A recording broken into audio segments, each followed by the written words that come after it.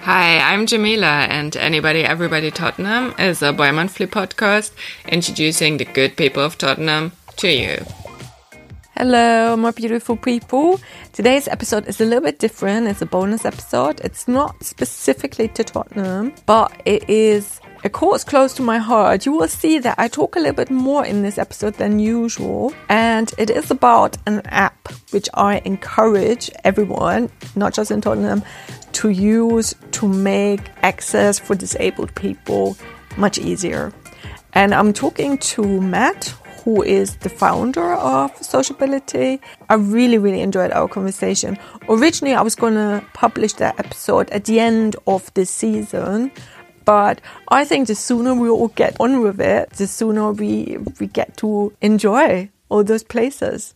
Thank you very much. Hi, today on the pod, we've got Matt from Sociability. Thank you very much for doing this interview. Hi, Jamila. Yeah, it's a pleasure to be here, and thanks for having me. Okay, Matt, can you tell us a little bit about the history of this app and what this app is all about? For sure. So Sociability is a platform that's designed to help disabled people find accessible places and really to give people peace of mind. The goal is to give people the confidence that the venue they're going to has the right accessibility accommodations or features that they will need in order to be able to get in, move around comfortably, use the facilities as they need to. And in particular, to give people this, personalized information. Because I think one of the challenges is that for disabled people, there's such a breadth of accessibility requirements and needs, and those vary between individuals depending on their disability, but also they vary in context depending on who someone's with, why they're going, how long they're going for, etc. And a lot of the time, accessibility information is sort of very vague or it's very binary. People are told, yes, we're accessible, or no, we're not accessible. And that doesn't mean anything to anybody, unless you know the specifics. So Sociability is a platform to help give people those answers in a level of detail that allows them to be confident that where they're going will work for them. And you started this whole app? I did, yeah. So I myself am a wheelchair user, and it was started by my own experience actually moving to the UK about 6 years ago to study, and just the difficulties that I had in finding information about the accessibility of particularly the university that I was going to study at. Just really, demonstrated to me that if you don't have this information, if you're wondering and you have this uncertainty and this anxiety and stress, then this is a real barrier. It's a real barrier to people pursuing opportunities and to, trying new things and to broadening their horizons. And so that was the kind of context in which, this problem was made apparent to me. And Sociability, a few years later is kind of my attempt to try and solve it. To change the world. I like it. So from your accent, are you Australian originally? I am Australian originally, yes. From Melbourne. Yeah. So is there a difference then? Because you said you noticed it when you moved to the UK. So is there more awareness in Australia? I don't think there is more or less. Like in many respects, it's probably similar. Although I think the Paralympics in 2012 in London, probably mean that the UK is a bit more, I guess, recently, discussing this topic and doing things to try and improve access for disabled people, but, with kind of mixed results. But I think it was, for me, the reality was at home in Melbourne, I had my routine and my setup pretty much sorted. I at home was fortunate to have had modifications to make that accessible. I was going to a university, which I knew where things were, and I was spending time with my friends who would help me, and I was going to places that I was familiar with. I wasn't really doing lots of new things all the time. Whereas moving, to the UK for me was a new thing, in particular going to university here, but it also just meant I had to make new friends. I had to go out and try new things. I had to go to different places that I'd never been before. So it was all of a sudden just, much more apparent that in order to do new things and to try things, you need to have this ability to plan ahead. And without information, it's very hard to do so. Yeah, because I know as well. So I use a roller. I've got MS, so I also have friends in wheelchairs that, Google Street View is one of our, go-tos. Is that what is the access to a place? But then you don't know with inside, if you go to a pub or something, you might then scroll through their Instagram to kind of gauge what are the distances, etc. But again, you don't know where's the toilet. Nobody takes pictures on Instagram of the outside of the toilet, Yeah. or is it upstairs or downstairs? Yeah. So you went, let's boast a little bit, you went to Oxford. So is that also where most of the things are mapped now? Because at the moment, Tottenham is very blank. So that's why I'm hoping to change this a little bit. So did it start off in Oxford and now you're slowly trying to spread? Yeah, so I mean, to your first point, just about the current things that people do to find information, that's exactly right. Like it's always a mixture of things because nothing gives you the answers that you need. You go on Google Street View and you try to see if there's a step or not. Then you're on TripAdvisor trying to see if there's a review about wheelchair access, or you're on a blog trying to see if you can see some pictures. And the problem is, for the most part, that is tedious, time consuming, slow, but also it often doesn't actually give you the answers you need, because the reality is that information, like you said, isn't there. People aren't taking pictures of the toilet or of the steps or stuff like that. And so this is what happened in Oxford. When I moved there, in particular, I needed to know about the accessibility of colleges. And so we set up this student project to crowdsource this information about colleges. And over time, people started to ask, this is great, but do you have actually any ideas for, wheelchair accessible pubs or restaurants or bars? And so as part of that project, we started to look at non-college spaces. And then sociability sort of grew out of that as the way in which we could provide, a much broader range of information to people beyond, those who are going to a college in Oxford. So it definitely started in Oxford, but we've since moved to London. And so most of the information we have to date is actually around central London. And part of the challenge is how do we, grow that base beyond central London or East London where we are, further north, further south, further east, further west. And, one way in which we're doing that is through crowdsourced. So anybody can download the app. They can add in information about a favorite place that they go to a lot, and they can share that instantly with people on the platform. And, bit by bit, we're slowly building this information database up, but it is obviously, just a little bit hard to get started. So just that people aren't feeling like overwhelmed, what kind of information can they add? Because I also saw you using a little bit of Google, it looked like, when I clicked on some. So what kind of information can people add there? Yeah, so I mean, we use information from Google Maps to help people locate themselves and to be able to look up the names and things like that of venues. But then the rest of the information that we provide and that you can add in is our own.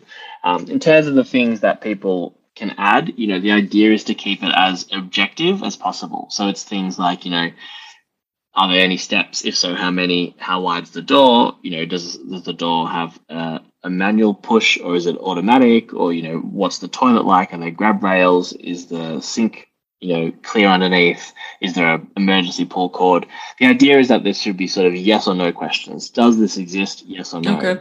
We cover the range of disability from, mobility impairments to physical to visual to hearing to sensory. So the information we collect is not just for wheelchair users.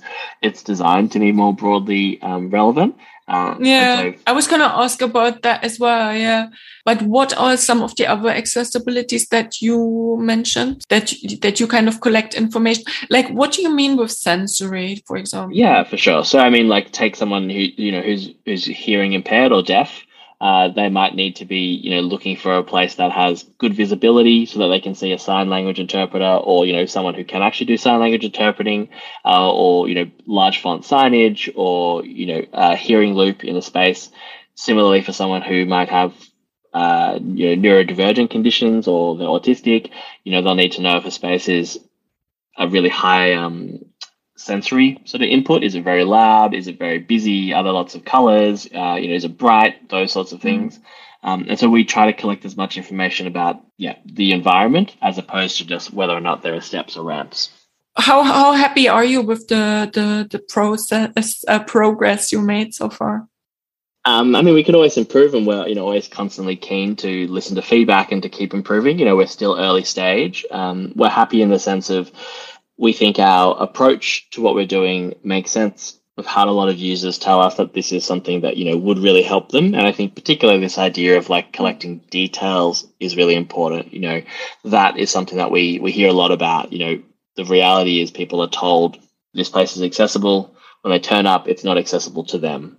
And similarly, the other thing we hear a lot about is that it's great that we have this focus on, the range of disabilities beyond just wheelchair users, because a lot of the time, again, people are told this place is accessible, and the person who said that had in their mind a wheelchair user, and so they're just talking about steps or ramps. And so I think in terms of like the way in which we're trying to fill the gap, we're happy, we're confident that it's the right way to go, but there's obviously a lot to improve.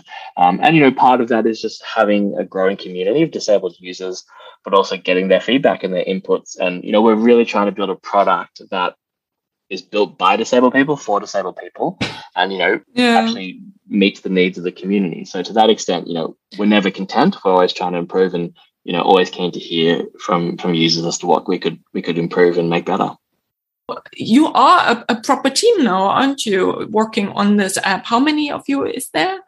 Yeah, so we're a growing team, which is exciting. There's 5 of us full-time and about 10 part-time people who help collect this information, particularly across London, our mappers. We're looking to grow the team. We're looking to continue building out that, breadth of knowledge as well. Like you said, we're not just 1 or 2 people who sort of see the world in a particular way and are trying to build a tool just for that solution. The goal is to have as many inputs as possible because, the more diverse we are as a team, the better we'll understand the range of needs of our users, for sure. Because when I hear that you started off because of seeing the accessibility of college, this makes me really angry because I'm just like, how is that possible that these colleges, especially in the UK where you pay a lot of money for your education, and they don't tell you? Unbelievable. Sorry. Yeah, I mean, it is, I think there's a couple of things there. The first is that for lots of people, this is a thing that's been a real barrier for a long period of time. And when they've raised it, they just weren't listened to. It was sort of seen as a small minority issue. And to be honest, it wasn't given the time of day or the attention it deserved. The second thing is that, this understanding about what actually is helpful.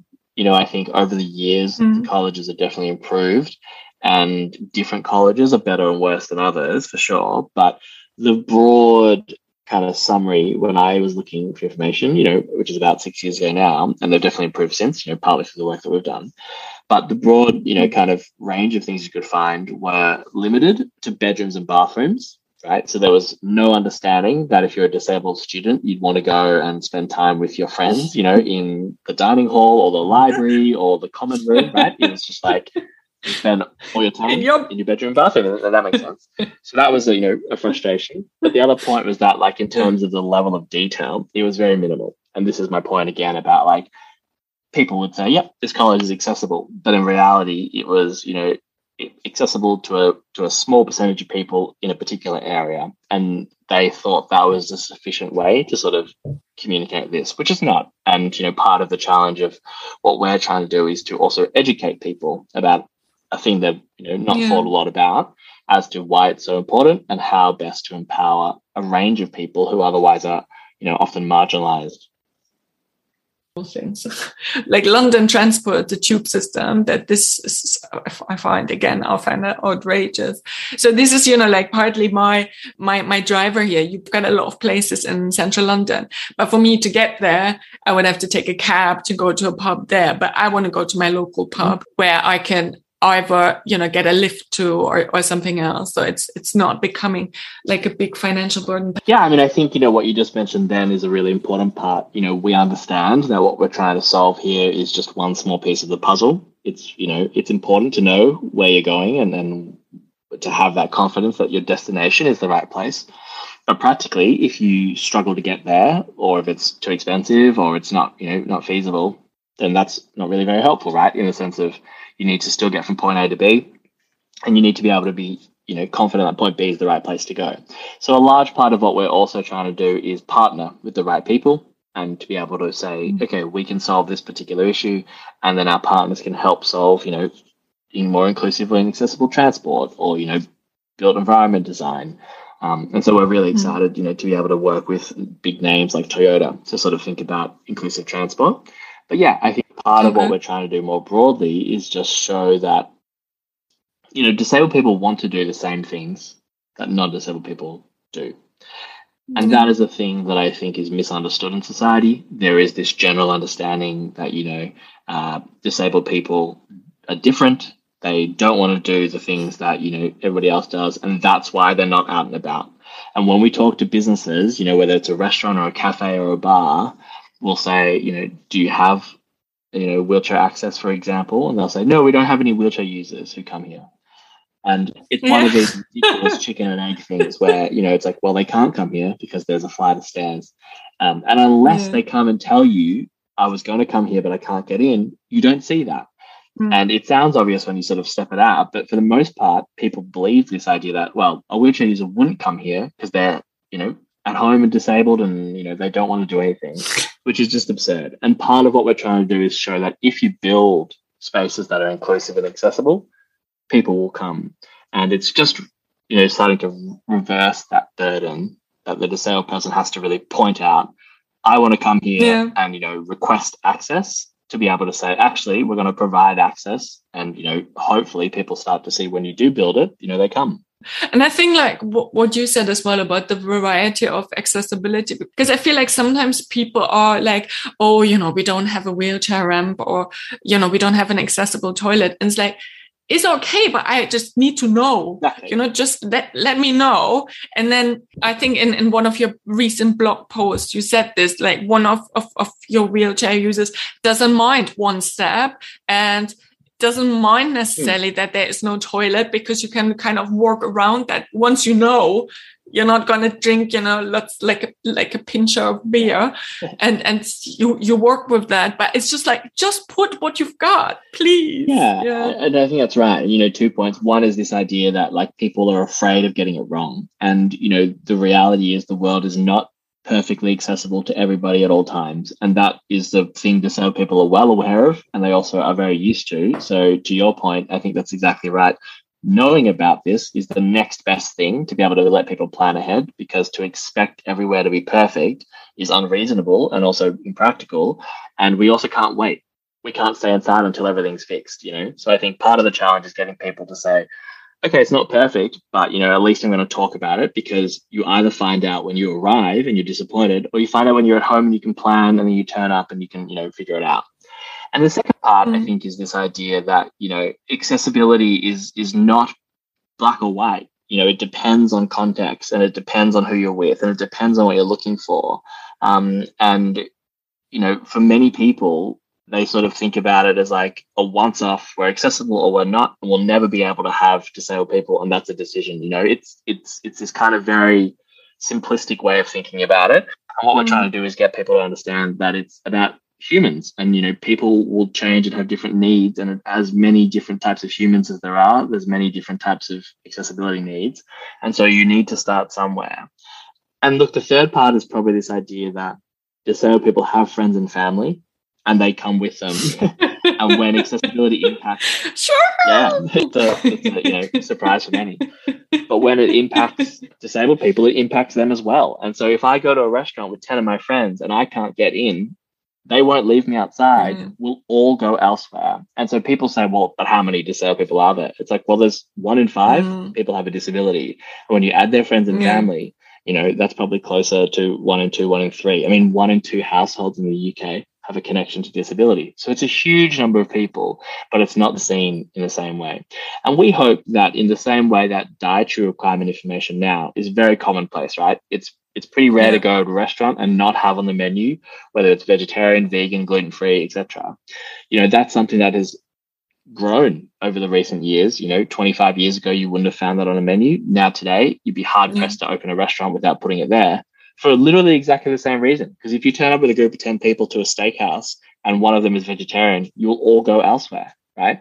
If you didn't know that in advance, you'll be disappointed, you'll be frustrated, everybody loses. And so it's the exact same thing. Just tell us what you've got and we can make, the decisions accordingly.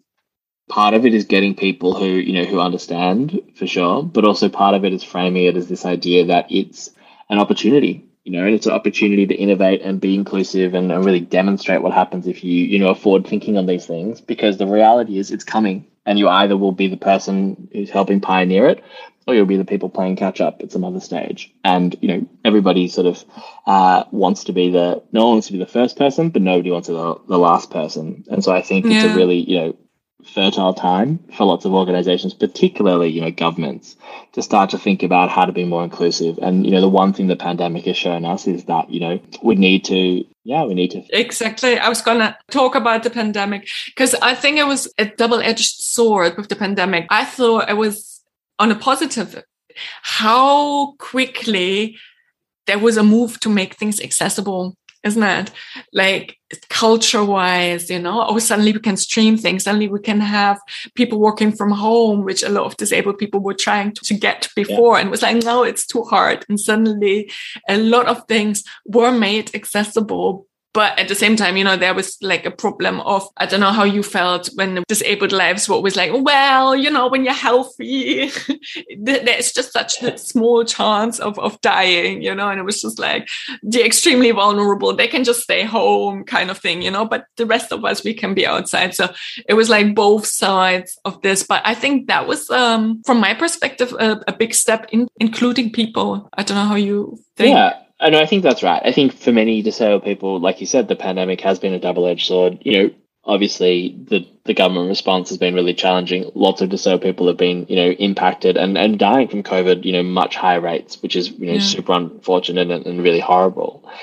By the same token, exactly like you said, a lot of the accommodations disabled people have been asking for years and they were told were simply impossible happened overnight because all of a sudden people needed them. But more importantly, the external circumstances changed that so quickly that people had to respond. And it just is a really good example of what happens when, necessity drives change, but also when people think that the people asking for change are important enough, to put it bluntly. All of a sudden it was, non-disabled people, it was mainstream, society asking for these things, and the changes happened. And I think there's hopefully a very good learning that the way in which we did things before was not necessarily the best way to do them. It was just the way we'd inherited and the way in which people were used to doing things. And in the pandemic, we've had to actually regenerate and recreate and be much more creative in terms of the way in which we do things. And hopefully that leads us to a much more, productive, but also inclusive world. I think there's two potential dangers moving forward. One is that everybody just wants to go back to what it was because that was normal. When in reality, I think we've had a good, breakdown of some of those old habits that didn't really work but just were accepted. Now we've challenged those, and I think that should hopefully stick around as we move forward. But the second danger specifically for disabled people, I think, is that it becomes this excuse. You don't have to make spaces accessible because now you can do everything from home. And the reality is we don't want that to happen because disabled people, as I said before, want to do the same things that non-disabled people do, and that means going out into the real world and engaging with people and being social and doing activities.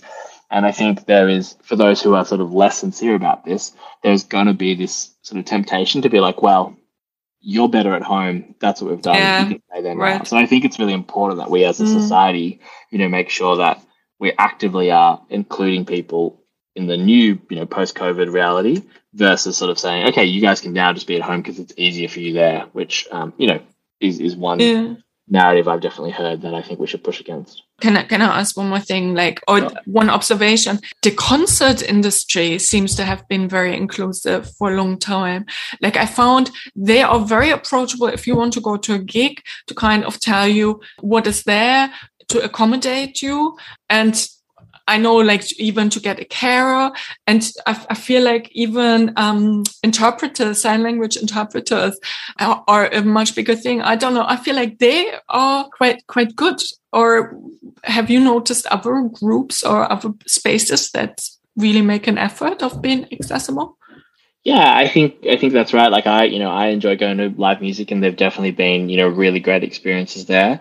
I think, in similar sense, sometimes sporting organizations are quite good at that. Okay. I think the challenge is that, a lot of the time, whilst you might be able to get, like you said, a carer or a really good seat for a discounted price, it's never as easy to get those as it is for non-disabled people. For example, often you have to ring up instead of booking online, or there's you have to prove that you're disabled instead of just being able to book it, or you have to, you can only come with one person instead of three. And so I think those are things where it's great that these steps are being made by these industries, but by the same token, they also need to think about how do we actually make sure that we're treating disabled customers equally to non-disabled customers in the sense of giving them the same enjoyment. Because, you know, if you go to a music concert, you know, you don't really want to go by yourself, right? But the fact that you can get a ticket to sit inside is great. You're just showing off that you've got more than one friend. True. Yeah. Only two, but, you know, getting there bit by bit. Yeah, but interesting how I immediately, you know, I'm happy for any kind of, oh, you gave me something, but you're right. It's not equal, is it? Not, yeah. Thank you very much. That was really good. Yeah, thank you. My pleasure. Thanks for having me on, and yeah, you know, look forward to hearing the episode when it comes out. I hope today's episode made you think a little bit more, made you reflect about the spaces that you go to outside of your home.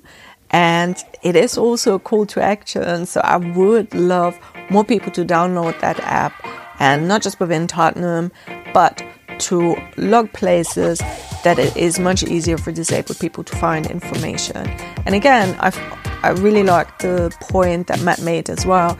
It's not just about physical disabilities, but to be as inclusive a society as we can be.